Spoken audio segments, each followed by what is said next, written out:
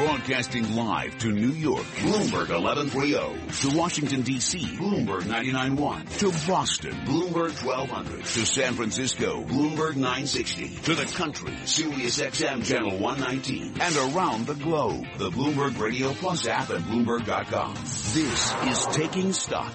Coming up on Taking Stock, we'll take stock of the Republican National Convention taking place in Cleveland, Ohio. We'll be speaking with Justin Sink, government reporter for Bloomberg News. The latest on Donald Trump and the Republican Convention. Right now, let's get the latest from Charlie Pellet in the Bloomberg Newsroom. And I thank you very much, Pimm Fox. We've got just under 30 minutes to go ahead of the close on this Tuesday. The Dow Jones Industrial Average is higher. It is up now by 7 points to 18,540. That is a gain of less than 0.1%. So the Dow on track for another record if we do have a positive close. The S&P down 5 now, 2161, taking a breather, down 0.3%. NASDAQ slumping 22 points, a drop there of 0.5%. So the S&P slipping from a record after a mix of corporate earnings reports. The recent record run for equities hitting some headwinds. Netflix tumbling 14% after subscriber growth disappointed. Yahoo shares are up now by 0.6%. Quarterly revenue topped analyst estimates. Yahoo recorded charges of $482 million relating to Tumblr, citing a decline in projected operating results and cash flow from the blogging service, which the company acquired for $1.1 billion back in 2013. Colin Gillis is senior technology analyst at BGC Partners. He was interviewed this morning on the Bloomberg Advantage. The write-down of Tumblr is a good sign, right, because it shows that they're cleaning up their balance sheet. The fact that they didn't adjust the full year guidance, is another indication that perhaps they see a process happening, relatively quickly. Management tries to defend their performance, which is a little tough given that it's the same quarter you are doing write-downs on deals that you did.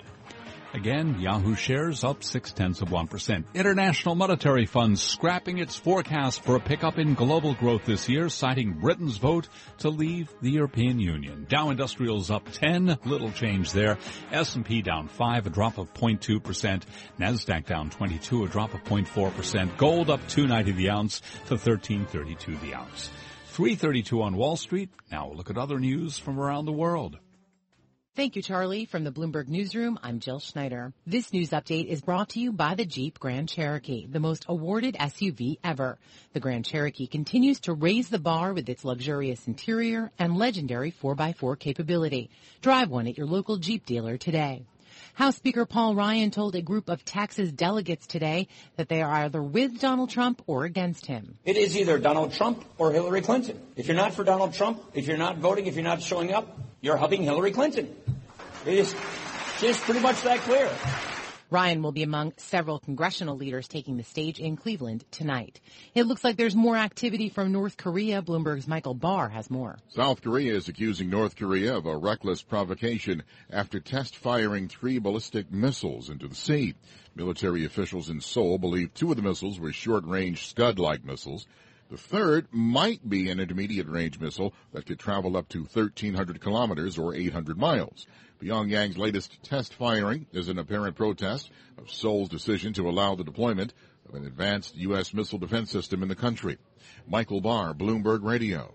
The Obama administration is asking the Supreme Court for a second chance on immigration. The court's 4-4 deadlock blocked the White House plan to shield millions of immigrants from deportation. A United Airlines jetliner bound for Boston returned to the gate this morning at Newark Airport after reports of smoke coming from an engine just before takeoff. The Boeing 737 was removed from service, and United substituted another plane for the flight.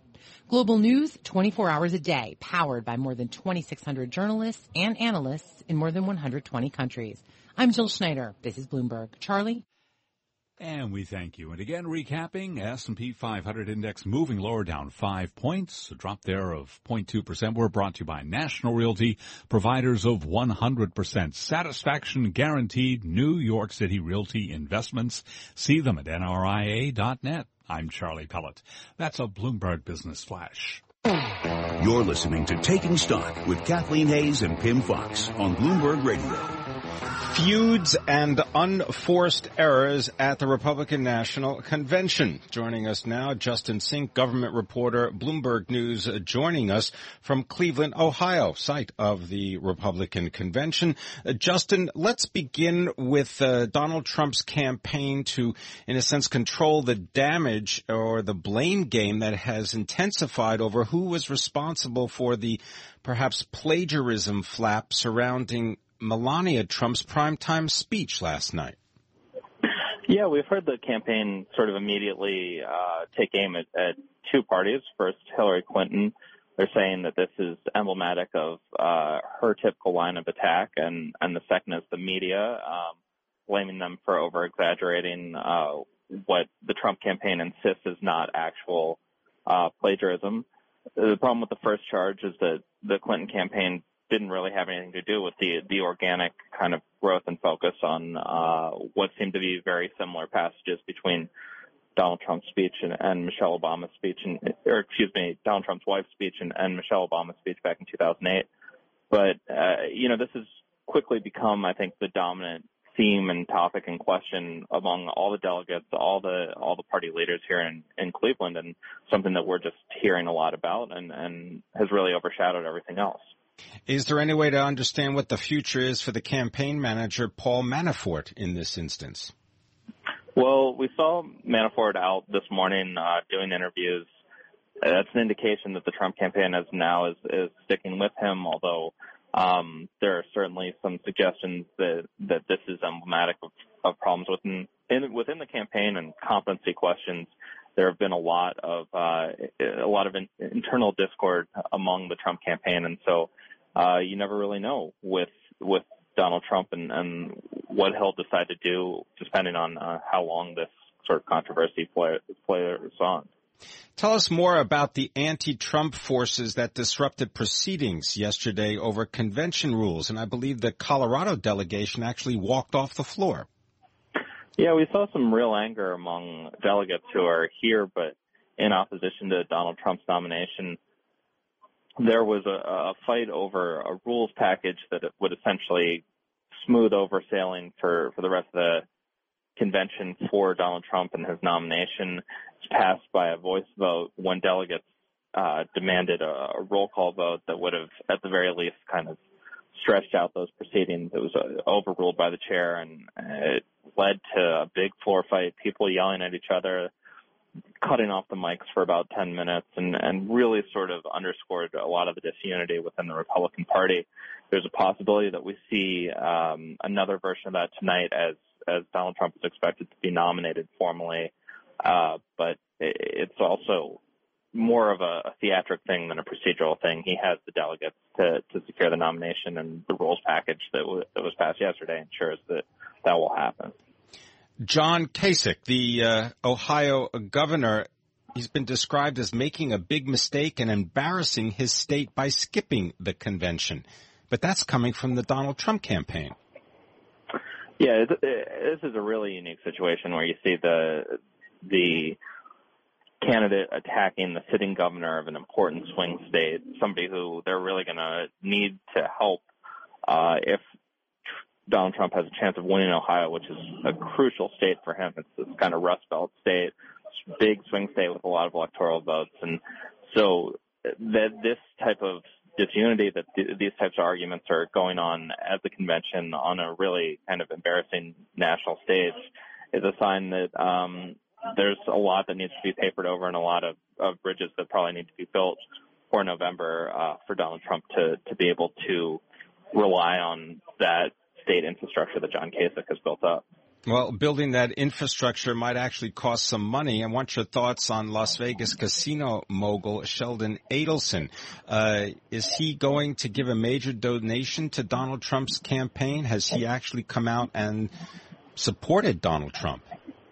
It's interesting. He was asked questions about why he hasn't donated today and remained completely silent as he was sort of peppered with questions by reporters. Fundraising has been a struggle for Donald Trump throughout this campaign. He hasn't designated a super PAC. His fundraising has lagged significantly behind Hillary Clinton, as has his cash on hand.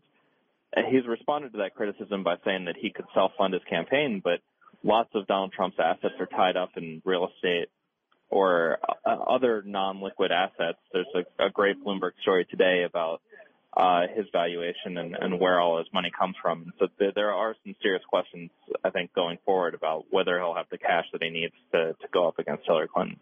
And just finally, what's the most important thing we should look for tonight as the Republican convention continues, Justin?